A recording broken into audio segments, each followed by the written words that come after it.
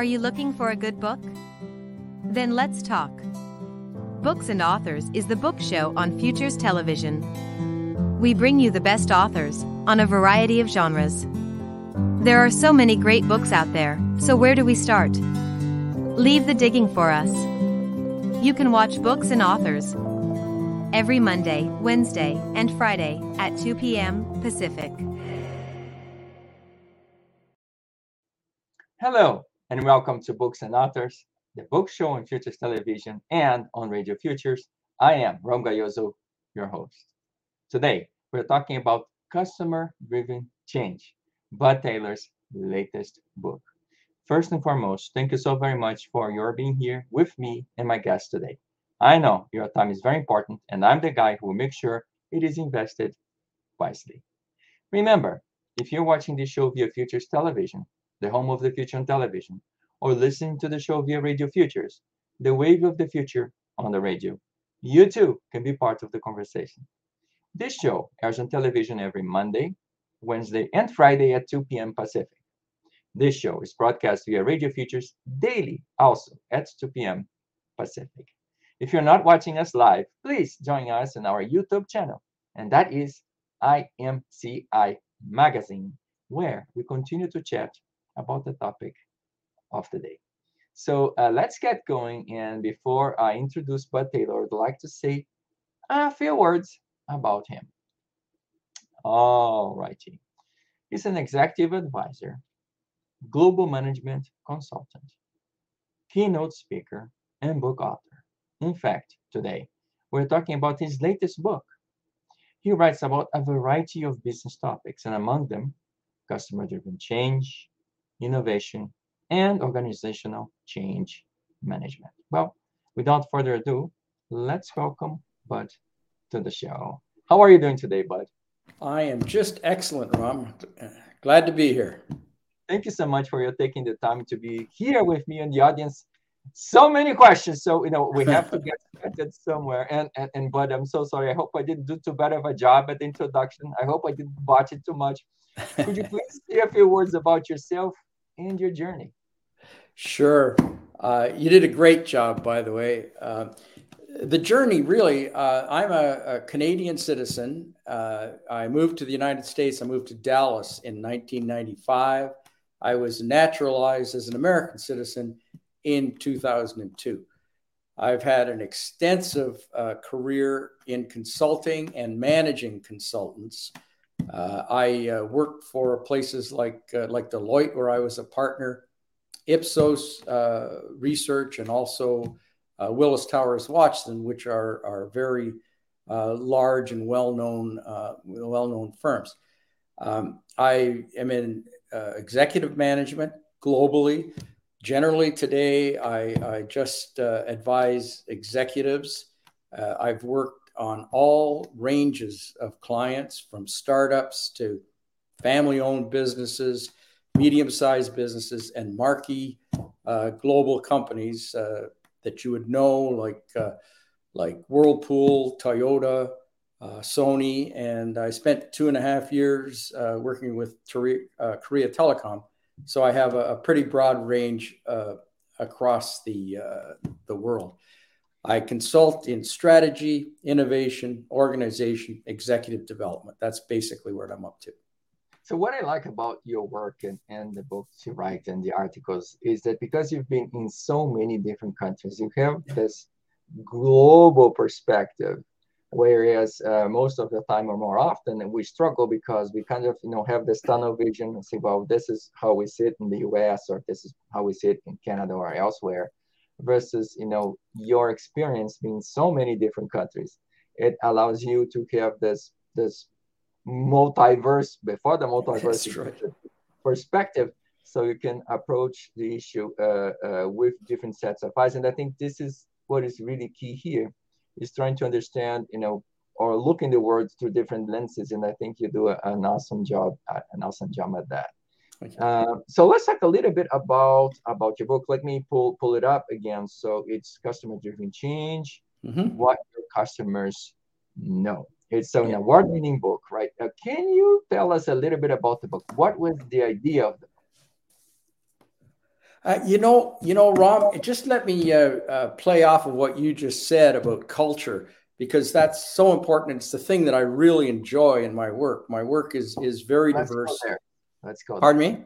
Let's Just go there. one comment, because it is culture. As you move around the world, things change on you, and the methods, procedures that you use, the tools that you use in the Western world don't apply. I know I spent 2.5 years working on innovation, building innovation capability at Korea Telecom, and one of our big issues was we had to back off our theories, our hypotheses, our tools, so that they could be interpreted into the Korean context, which is, of course, very hierarchical and deferential, quite different from ours. So I just want to make that point. It's one of the things I very much enjoy in my work.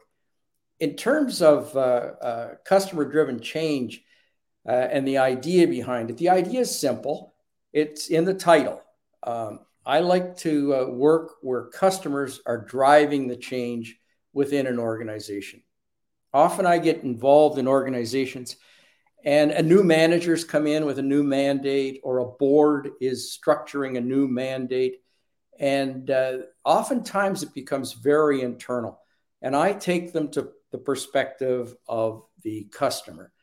Every business has been built because somebody had a great idea of a new product or a new service.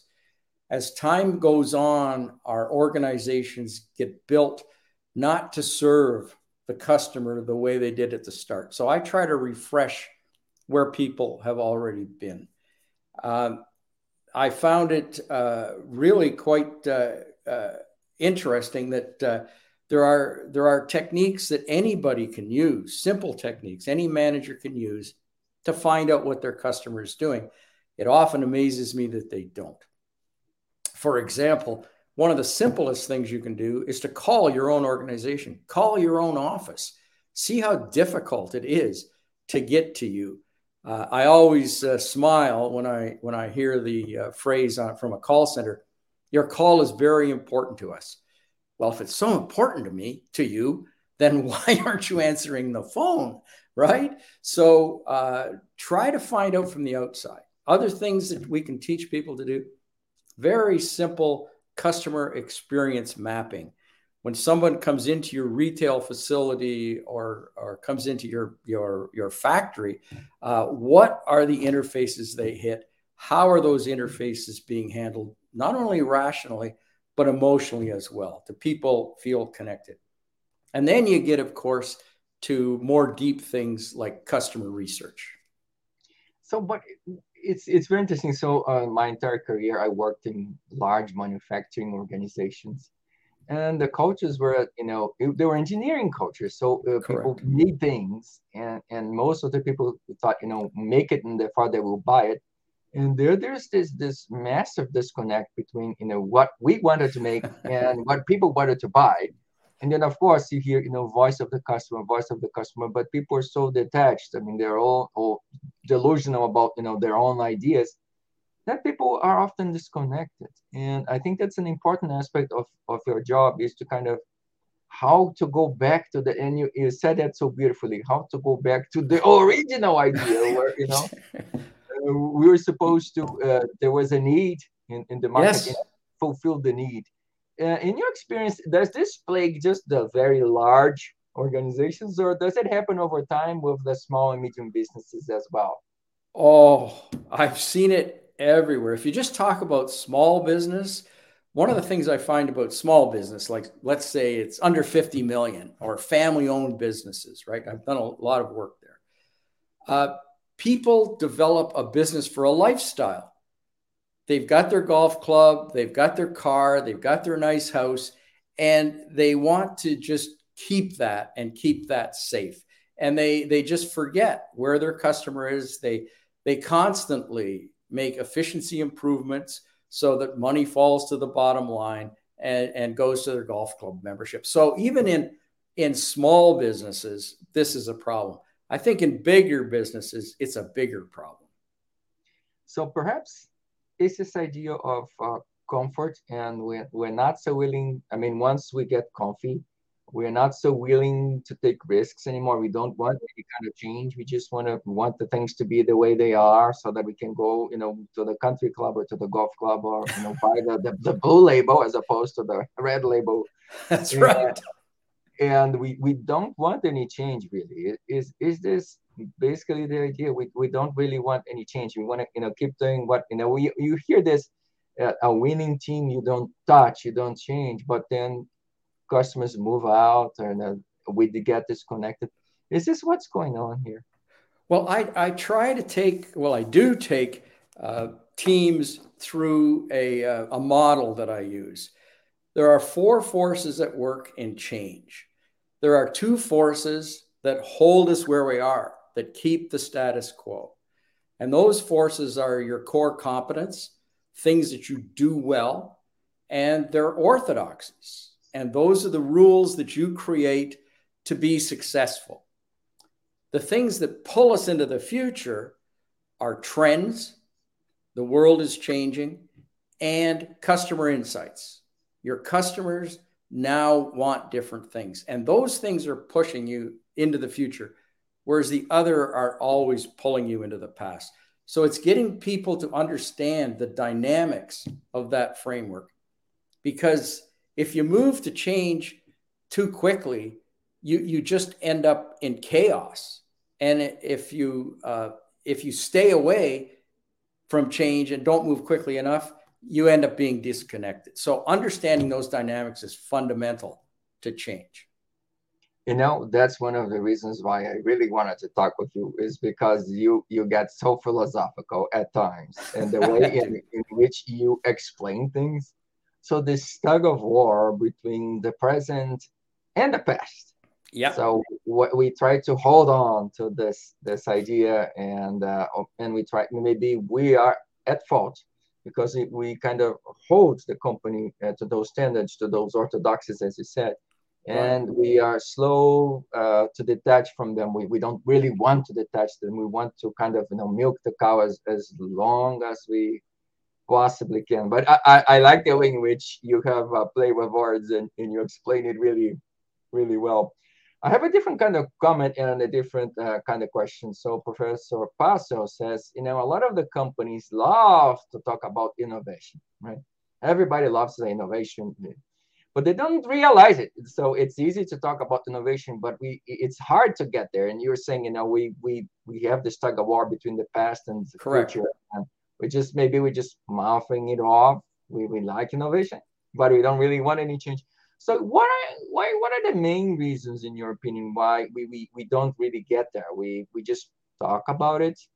Are we not willing to make the sacrifices or the changes, or are we so, I will use the word, chained to the past, and we so much like going to the golf course and the club membership that we don't want to do anything with potentially could harm that? Is that what's going on here?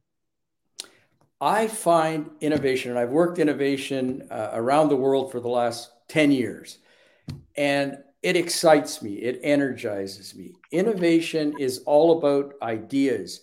So how do you generate those ideas? And there are methods to do that. Using the framework that I just discussed, actually, we say that innovation without insight is malpractice. So if you can't bring insight to the table, then you're just daydreaming in a gymnasium. So by crashing those insights, you can get new ideas. I tell people, I play golf, and you think of looking down at your golf club and you think of video, which is everywhere. Well, someday they're going to put a video on the head of your golf. Two ideas brought together, innovation. Why don't people innovate? Why don't they get well? First of all, we've had a lot of success. I've had a lot of success in innovation in places like Whirlpool. Altria was a big success, Korea Telecom. But the places where innovation doesn't happen, it does get dragged into the past. We can build innovation capabilities in companies. You can look at successful people like Michael Dell, and they do things differently. They network, they talk, they challenge, right? They're always looking. Elon Musk, right? always looking for something out there. Those are natural innovators. But we can build innovation into an organization. What happens is that sometimes these great innovations just get shut down by the past. I'll give you one very, very simple example. We were working in a company, and the service reps. So when your service rep came to you, there was no name or phone number for the service rep. There was the company brand and the company call number. And the idea was that they were trying to promote the brand. Well, I actually told the chairman of the board, if there's one thing I'm going to do is I'm going to get people's names on their cards. I never did it. The CEO in a public meeting said that he would not accept it because he was supportive to the brand image that his brand marketing VP was setting out, and he would not get off that spot. So there comes times when very simple things get overtaken by the past. Okay, so let's continue a little bit more on your journey. So the customer-driven change proper. Why did you become so passionate about that? What drove you? Well, as a consultant, customers are always there, and you always think you know about customers, but I found out I didn't. In the early 2000s, I was hired by a company that did customer loyalty research, and I'd never heard of it. The founder of the company wrote a 400-page dissertation on the mathematics, the statistics, the research, the modeling behind how to understand customer loyalty. You can measure customer loyalty. It's basically understanding whether they will advocate for you, buy your product, and extend your product. What you have to look at are the antecedents, the things, the inputs, the touch points, the call center, the retail, the pricing, account managers, sales reps, whatever the customer touches. You can collect data on that, and then you run this data through a structured equation model, which I never did. I watched it in fascination. And it looks at rational and emotional connections of those touch points to the measurement. And then by running the data back and forth, you can find the most effective route from how you touch the customer to increasing customer loyalty. And what we find is that oftentimes people believe they're doing something to create loyal customers, and actually it is meaningless, and there's something that they're neglecting, which really drives that equation. Okay, so let's talk a little bit about the business case, right? So can you give us a few examples of someone or some entity that actually did change well? Sure, that's always, and I'm always cautious on this. Do you remember the book?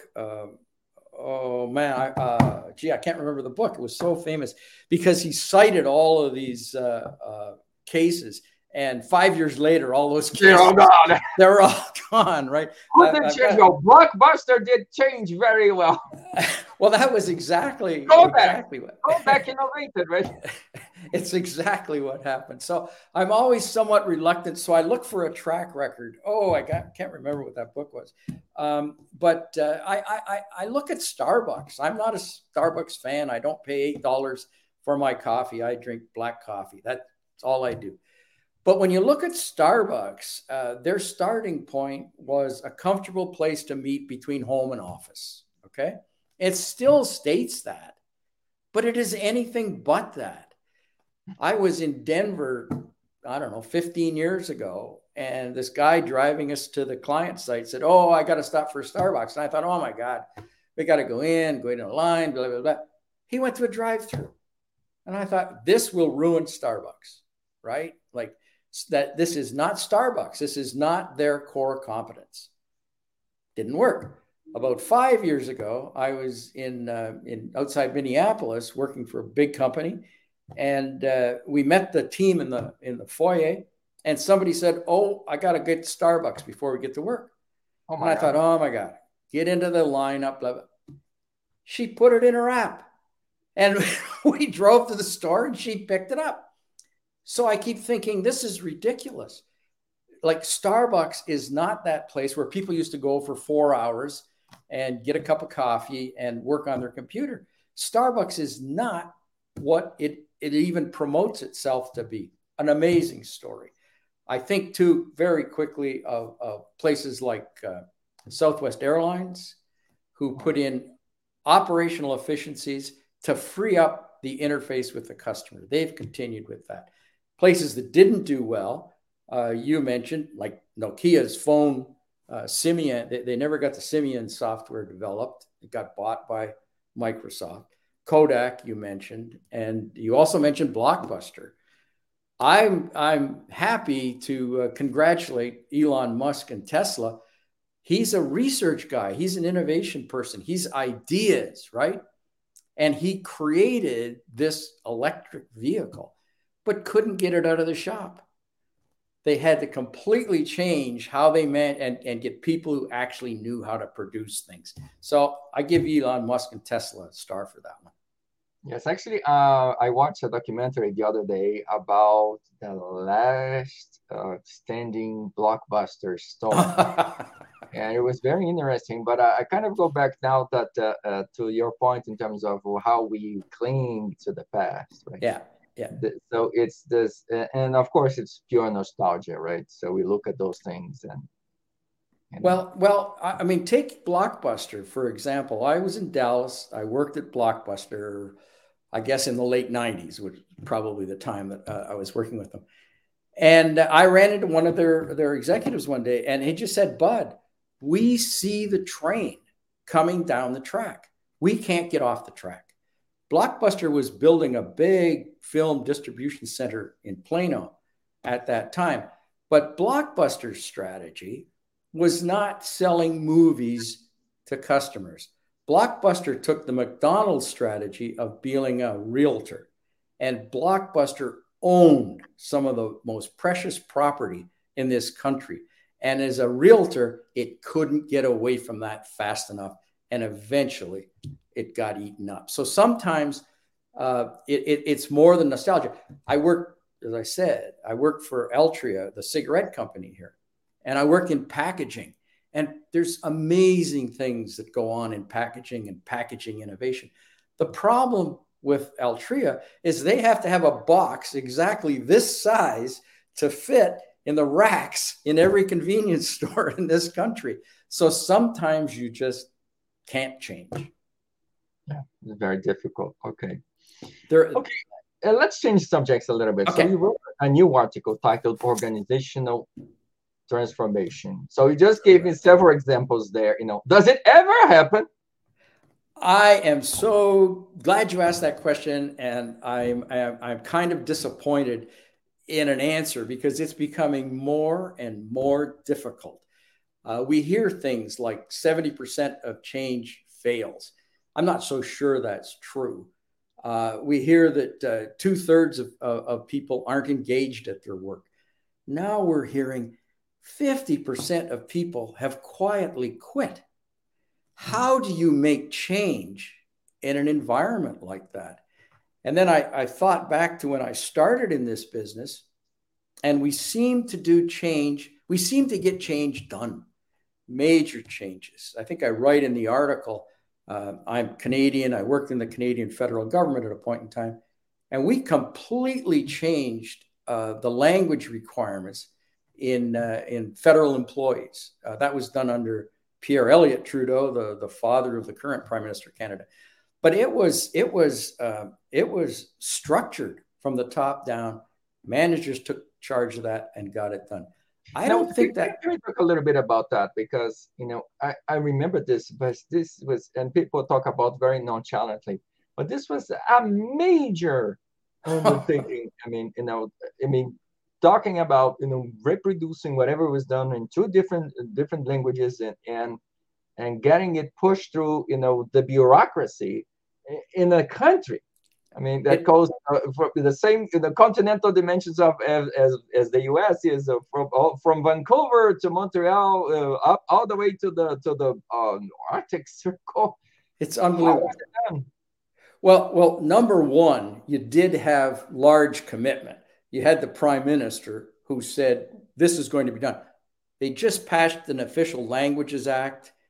And then when they looked at the federal government was largely English speaking. The French speaking francophones were generally in clerical and administrative support jobs. So you had the English structure, right? And all business in the government generally, except for parts of Quebec, in some parts of Quebec, was done in English. We took all 350 positions in the government and assigned a language requirement to that. So reading, writing, listening, speaking, right? You had to have a level to be in your job. Sometimes it was just minimum. Sometimes it was a lot. And that, if you didn't meet your language requirements, your career had just changed, because you could only move to a job where you met that language requirement. And that opened the government up to new employees, to a new culture. The total culture was changed. There was a lot of resistance. And that's the one thing I see today. People are afraid to make employees uncomfortable. We now live in a bubble, and we're bubble wrapped inside that bubble, right? So that at that time, the human cost was recognized, but the managers very definitely took their responsibility, followed that plan, and it got done. It changed the government, and it changed Canada. Oh, I think you brought equality, right? Equality of opportunity, right? There's so many things out there. And while you were talking, I was thinking about, well, let's think of Switzerland, which has 4 different languages in there, right? Including Romansh. But then let's talk about a place like India, where there's a multitude of languages, right? And people struggle to get ahead. You know, they don't speak the lingua franca, or the language. Right. But if you have a government entity that makes space for people, or at least does not discriminate against them, but if we are in the position where we can make space for others who speak, the same nation but speak different languages, if we can allow them to work and to grow, I mean, they can only prosper. So overall, this is positive for a country, not negative. Although it's challenging, it's difficult. I mean, learning languages is not easy. I think it's a lifelong journey, isn't it? It really is. When we started when I started in the federal government, there was a journalist in Montreal. He wrote for the English newspaper. I think it was the English newspaper. I can't remember. But anyway, he wrote, "Why is it when I come to work, I have to hang up my coat and my language at the door?" Mm-hmm. And that just affected me. Like, why is that? And when I see organizations today, I like the idea of equity and equality, diversity in organizations, because if people aren't working in their language or their culture, you don't have a complete person, right? You've hired somebody who isn't totally there. So allowing people some freedom of culture, and particularly language at work, brings out more in people. I worked with a lot of French Canadians, and I worked with a lot of Hispanics in the United States, other ethnic groups you can think of too. And in a strictly English situation, they look not very intelligent because they're working in a second language, right? And you put them in a completely different room. You take them to the room next door, and they're brilliant, right? And it's just a transformation that happens because the person can act as themselves at work. Yeah, you mentioned this, and this is so powerful. And here or at least in the West, we tend to think of someone who's smart, speaks 2 languages. Wow, I know. But when you talk about India, they speak 4, 5, 6 different languages, right? Absolutely. And they're not close to each other. No. They're not even derivatives of Sanskrit anymore. And so people have 5, 6 languages in which they can converse. And I think about that because you mentioned making someone, and I think it's a powerful image of the idea of hanging the coat and hanging the language and hanging the culture over there. But nowadays, I think we have to make an even bigger effort to make the places all inclusive. I mean, it's ethnic diversity, age diversity. You have people who have a lot of experience that have a lot to contribute. We have people who are just entering the workforce and they have a lot to contribute as well. But also gender, sexual orientation, religion orientation. So the idea of embracing diversity can only accelerate transformation, not slow it down, isn't it? I think that's true, but I think it needs a balance. One of the things that worries me in this discussion these days is that managers have totally shifted to the employee side. And I see that managers aren't taking their responsibility. A manager can't be held accountable for engaging their people. They can be held accountable for creating the conditions where people can get engaged. We all know that organizations work better when people find themselves at work. Managers can create the conditions of respect and inclusion and just work processes. But people also have to give of themselves. They have to say, I'm not going to quiet quit. I'm going to work and I'm going to find some value in what I'm doing. I always ask people, why do you go to work? Do you go to work for a paycheck or do you go to work for a career? And there's different answers to that. If someone goes for a paycheck, then they're going for transactional. They can remote work in Seattle, but they can also remote work in Saigon, right? Like that transactional job can be removed. If you're going to work for a career, you do different things. You do show up in the office. You do talk to your boss. You're available to your boss. You politic, right? So I think that managers have kind of lost perspective today. I wrote, a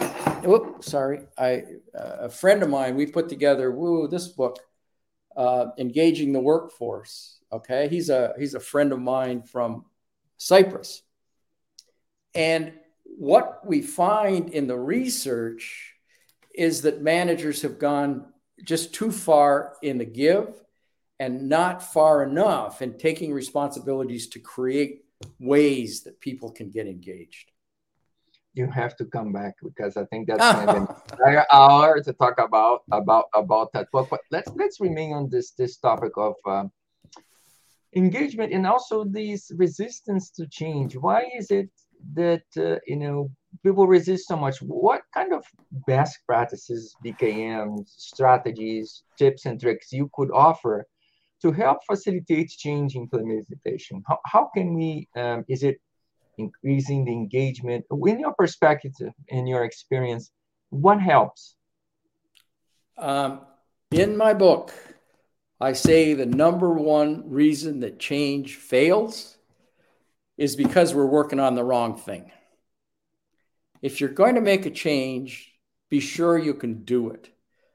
Oftentimes, change is running away from the present. We can't do what we're supposed to be doing, so we're going to change to some new vision, right? If you can't get your current working, it's hard to believe you're going to create something new. So my first plea is to make sure you can do what you say you're going to do, okay? You got to be able to do what's possible. Everybody talks about executive commitment. The biggest factor of the success of change is that executives were committed. Well, Pierre Trudeau was committed to his change and provided resources to get it done. Oftentimes, managers are accused of not being committed. I always ask, what did you do to make sure your manager was committed? Did you talk to them? Did you get on their agenda? Did you go to their strategic retreat? Did you provide them the information they needed? And oftentimes we don't. We just actually were afraid to go into the manager's office.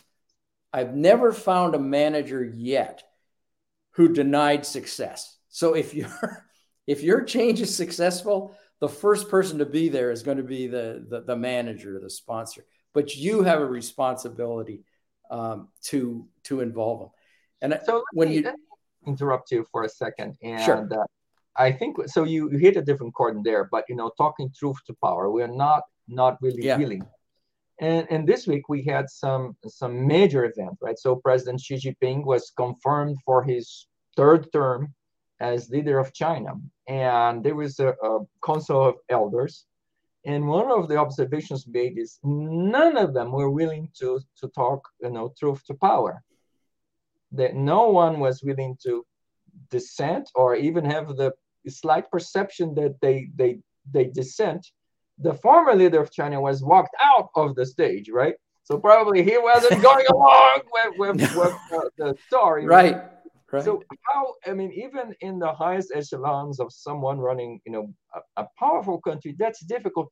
So how can we influence or engage people so that they do become that person that speaks truth to power? This is so important, so critical to the success of companies, countries, you name it, projects. What can we do? Is it, how do we engage these people, or the ones that would be willing? Most are not. But how do we engage those people and say, well, it's okay for you to say, I don't think your lime green carpet goes well in the living room. How do we get those people to say that? Well, first there's a judgment there on what is truth, right? So your truth may not be the boss's truth, but where I've seen that work, where it works well, believe it or not, is in the military. I've had experience in the military, and I have seen such violent arguments in the military where a captain is dressing down a general because the general doesn't understand the expertise of that major, right? But when it's all over, they say, okay, you had your say, but we're going to do it my way anyway. But just violence. I talk to management teams about trust and tolerance. If you can't build trust and tolerance, you're not going to speak truth to power. If people just don't trust people. The other thing I see is that there are some amazing people, and I would like to study it sometimes, but I've never had the chance. But some great managers, you think about, and you ask me questions I can't, but I think about, there was a dress designer from Italy who was just totally crazy, but his second in command, right? He would tell that guy, you are crazy. This is not going to work. And he would get it under control, right? And the other guy would believe him so much because he'd always helped out. I've seen managers like that. They'll have a consigliere, right? Who they can go to their office, and behind closed doors, the person will say, you are wrong, right? And it's respected somehow. I really don't know. I was in a meeting once, very big meeting, and this chief marketing officer said, we've had this problem, and I told my people to go away and give me an answer, and they gave me an answer which was useless. He said, I solved the problem like that. Why can't our people be more like that? And somebody in the room said, well, because you've trained them for 30 years not to be like that, right? You've trained them on rules and processes and procedures. So when we give you an answer, it's going to be the answer you've given us. It's very, very difficult, which is why when leaders change and managers change, new ideas, they're not new ideas. Ideas just seem to come to the table for a while until they get structured. Yeah, I'll share some war stories. So at one point I had to give, I'm an economist, and I had a different projection than the party line was dictating. Yeah. And, the voice of dissent, and, the manager, the director, the vice president, the senior vice president said, are you sure about what you're saying? Are you really, really sure about, you're going to get grilled. You have to talk to the most senior person. And when I went in a call with her, she asked me basically two questions. She said, is this just an opinion or is this output of your research? I said, it's the output of the research. It was a mathematical model. She asked me a few questions about the model. I said, okay, fine. Go ahead and say it. People are so intimidated, and the most senior person said, voice of dissent, I will hear you. Is it just an opinion or was it fact-based? Did you actually do an analysis? And she just want to make sure that I actually did my homework. Yeah. And once she realized I did my homework, she said, go ahead and say it. You can say it. But people, especially the middle management, so they intimidate, coerce, and to a certain extent that people are afraid to talk. And I think it's so important when we come out and if you have a different view, say it, I think we say that. It goes back to the innovation question. If you have an idea, tell me. Ideas from everywhere, from everyone, right? Well, if you're going to prophesy that, you have to live it. So particularly in public, if someone says something that you don't agree with, you have to be trained, and managers have to be trained to listen and to ask before they advocate, right? That's the old advocacy, listening kind of model. And I see managers do that all the time. They'll start a meeting by saying, this is a safe place. Anybody can say what you want. If you have a new idea, we'd love to hear it until you say it, right? And all of a sudden, I go to places and they hire a brand new VP of revenue or whatever it happens to be. Because we need some new blood here. We need some new ideas. 6 months later, they're gone, So it's a tolerance thing. And we are impatient in the West. I think when you get to Asian cultures, they see time differently than we do. We see time as sequence. In Asia, you see it as a cycle, right? You're not the first person to have this problem. You won't be the last person to have this problem. We'll get around to it when our relationship gets around to it, right? In the Western culture, it's much more harsh than that way. Of course, in the Asian culture, they listen, they just won't act. So it's all different. I had one such incident where two very senior people were arguing, and it was the person who was leading the team in Japan. And then the director started barking at this guy. And the guy just stood up and said, hi. And then when the meeting was over, she turned to all of us and said, see, this is how you do business. And then in private, I told my director, he's not going to do anything with what you said. So that's my ex was from Japan. So I knew that hi in Japan only means I hear you. Yeah. He never once said yes. He said, I hear you. He said, but the Pasha says, hi. I hear you. And then she looked at me and said, you're crazy. He's going to do exactly as I say. But he didn't. It's hard to speak truth to power. It is, but I told her, look, he's just saying I hear you. It's just, no, That's it. It is amazing how, and especially in someone like you that had the experience to go across so many different cultures, right? I think that's part of the learning how to engage people is that, saying certain things a certain way or saying things in private as opposed to in public, or, if you really mean it, if you really want to welcome change, actually preach what you do, but do what you preach. And I think that's part of the drama because so many empty words are thrown into the wind. Like we welcome change. No, we really don't. We want everything to be exactly as it was before. And it's very hard. But the people that I run into that actually do welcome change, they are very successful. That's across the board. And that's one of my teachings. I take examples of people, like a Michael Dell. And they are successful. I don't take Steve Jobs. He is not my mentor. Steve Jobs was very much, I know what the customer needs. I think we've talked about this before. When the iPad came out, he was asked, what's it for? And he said, I don't know, right? People will figure it out. Because at that time, it was simply there was no creation. It was just simply receiving back, 2010 or something. And, people figured out what to do with an iPad. So Steve Jobs sometimes, he'd be difficult to speak truth to that power. Yes, I heard war stories about him, but it really doesn't take a whole lot to engage someone. So I will share another story with you. And so I was then working for Boeing. I worked for Boeing for a few years, and I got sick. So my manager didn't ask how I was feeling. The director didn't either. The executive director came to my desk, said hi, and I thought, well, is there anything you need? He says, no, I just want to check on you. That's you nice. know what? You know what? I admire this person to this day because he didn't, it wasn't a work thing. It was just that actually he cared.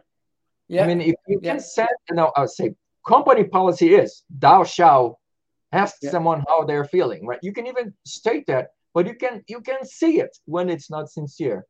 But the real leader, the person that, puts others, or thinking of others in front of him or herself, that person, you can spot that person in a crowd. Yeah. And that gets to another fundamental, what's management and what's leadership, right? That's a leader at that point in time. They're taking an emotional route to you. A manager is going to be more about plans and strategies and mechanics and get your job done. Whereas a leader is going to step outside. And that's where we get this discussion these days about things like emotional intelligence and how do you engage people and involve people. Those are two different personalities, right? And we all have it in us. We can all be trained or educated in us. And what I find, people get things confused. We're told so often to be these leaders and these empathetic managers that it gets in the way of accountability. And sometimes when managers are acting as managers, they feel bad because they're not being empathetic. We have to understand how to balance these two roles when we're at work. Yeah, that's certainly kind of difficult. Now, organizational change is certainly very difficult, right? Luckily, you have quite a lot of experience with this exact same topic. So what is your advice for those who are really just starting out and they struggle to get change implemented? I think we've covered a lot of that. I think you do have to know where you're going. It has to be achievable. You have to have a vision. I talk about an aiming point, which is different from a goal, right? Like we're going west and we're going to get to San Francisco, but that's not, we're going west. That's our goal. There are intermediate, I think successive approximations is something that people have to work on when they change. They have to look at something and be happy when they achieve something that looks like you're going in the right direction. Then you modify, you change, you take more successive approximations. It's a platitude that you have to get people involved. And I agree with that. But I beg managers, don't go too far in your considerations of empathy and human cost. If you're actually going to implement something, people have a responsibility to get on your side too. One of the things that I've found is when people resist, they'll often say it's because they don't accept the change. And they'll often use the customer. This change isn't good for our customer. And actually what they're saying is this change isn't good for me. I see that my job's going to change. I might lose my job. So just watch that. People will use the customer as a scapegoat here. Yeah, they certainly do. They use the customer or the voice of the customer, or whatever they think the voice of the customer really is. And I had a very interesting manager at Boeing, and one of the advices he gave me is you have to basically innovate yourself out of your own job. Yeah, exactly. And I thought, oh my gosh, yeah, he says, don't get too comfy, go ahead, make changes. And you know what? The next opportunity will appear, and the one after that, and then the next one will be very different from the one you are in today, and completely different from the one you had yesterday. But he said that's the way of moving, is keep innovating, keep changing, keep adapting, so that you don't become one of the dinosaurs, right?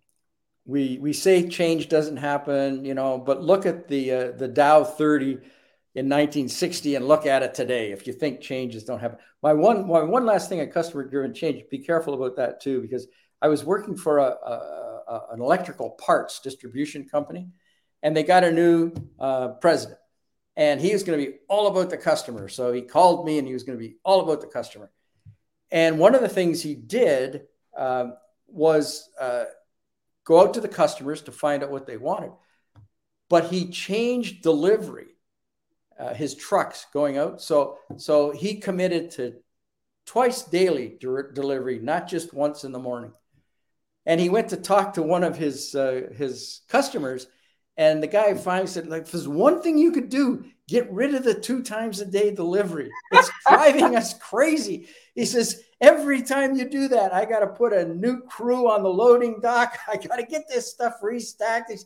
I can wait till tomorrow. So even when you're trying to help your customer, be sure that your customer thinks it's help. Okay. Well, I couldn't possibly let you go without asking you to recommend a good book. What are you reading? First of all, I don't read much management material anymore. I find that a lot of it is just a rehash of narratives that I already know. But I do read some, so I won't leave you there. I'd read a lot of history and biographies because they kind of show me what people were doing. So I find that very insightful. Oh, let's go there. Tell me your favorite biography. Oh, God. I asked you to choose a favorite child, isn't it?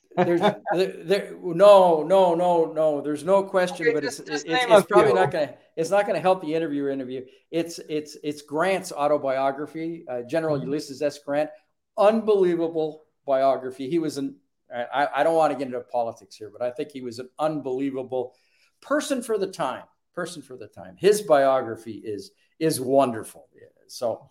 But it's not a man. In terms of management, I tend to read data-driven kind of things. Back to your point, is that your opinion or is there data? And I like data. I like to, form my opinions based on data. And 3 things that I'm looking at I read Steven Pinker's Rationality, which is always good. It's amazing the mistakes people make because they assume some probability or something, right? So he takes a walk down that. It's a wonderful, wonderful book. I read Scott Galloway. I don't know if you know Scott Galloway, but he's written a book called Adrift. This is my current trend that I'm into, is the malaise of men, young men, particularly young men and older men. When you look at gun violence in this country, most gun violence is suicide, and most gun violence is old white men because they've lost meaning in their life. Scott Galloway looks at that, and I think looking at young men, Richard Reeves has a book out of boys and men. So this is a whole new trend. There's so much, and it's not an anti-trend politically. It's difficult taking hold because it sounds like it's anti the hashtag Me Too type movements, which it is not. It's just saying that there are disturbing trends showing up in young men. So I like data like that to understand what trends are in society, because societal trends eventually hit business. Okay, I just have one technical question for you. Authorized autobiography or non-authorized autobiography? Which one would you pick? Authorized or non? Or non-authorized biographies. I'm not sure I understand that question. So some biography books are authorized, right?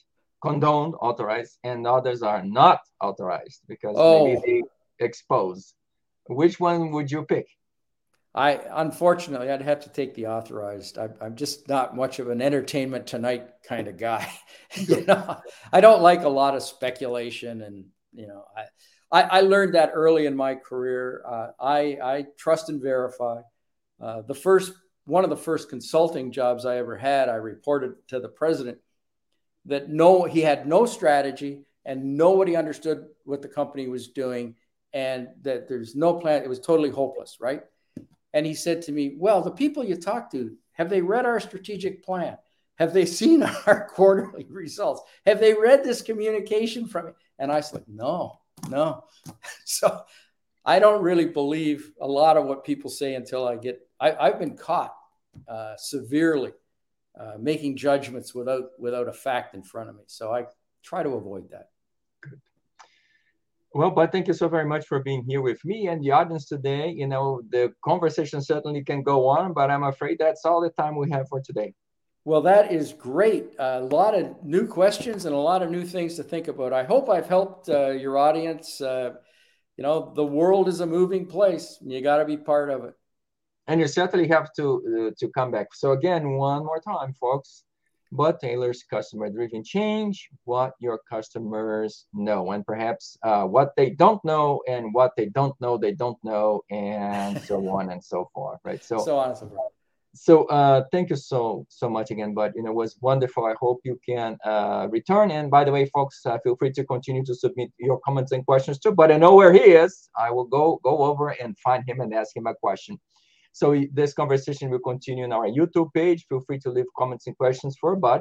I'll make sure it's read and presented to him. You know, if you're listening to us via podcast or watching us, you know, as a recording on Futures Television or listening to the show on Radio Futures, again, you too can be part of the conversation. Just visit our YouTube channel and leave a comment. I will make sure it gets to Bud. And please don't forget to share and like this video and subscribe to our channel. I am counting on you. Again, it's time to say our goodbyes. I just want to remind you again, we are Mondays, Wednesdays, and Fridays via Futures Television on Apple TV and on Roku TV, and we're daily on Radio Futures at 2 p.m. Pacific, which is 5 p.m. Eastern. And of course, bi-monthly on the IMCI magazine, actually, Bud's new article is going to be presented there. Again, Bud, thank you so very much, and I hope to see you again soon. Thank you. You will. Thank you, Ram. Thank you so much. And folks, see you next time in another edition of Books and Authors. See you then.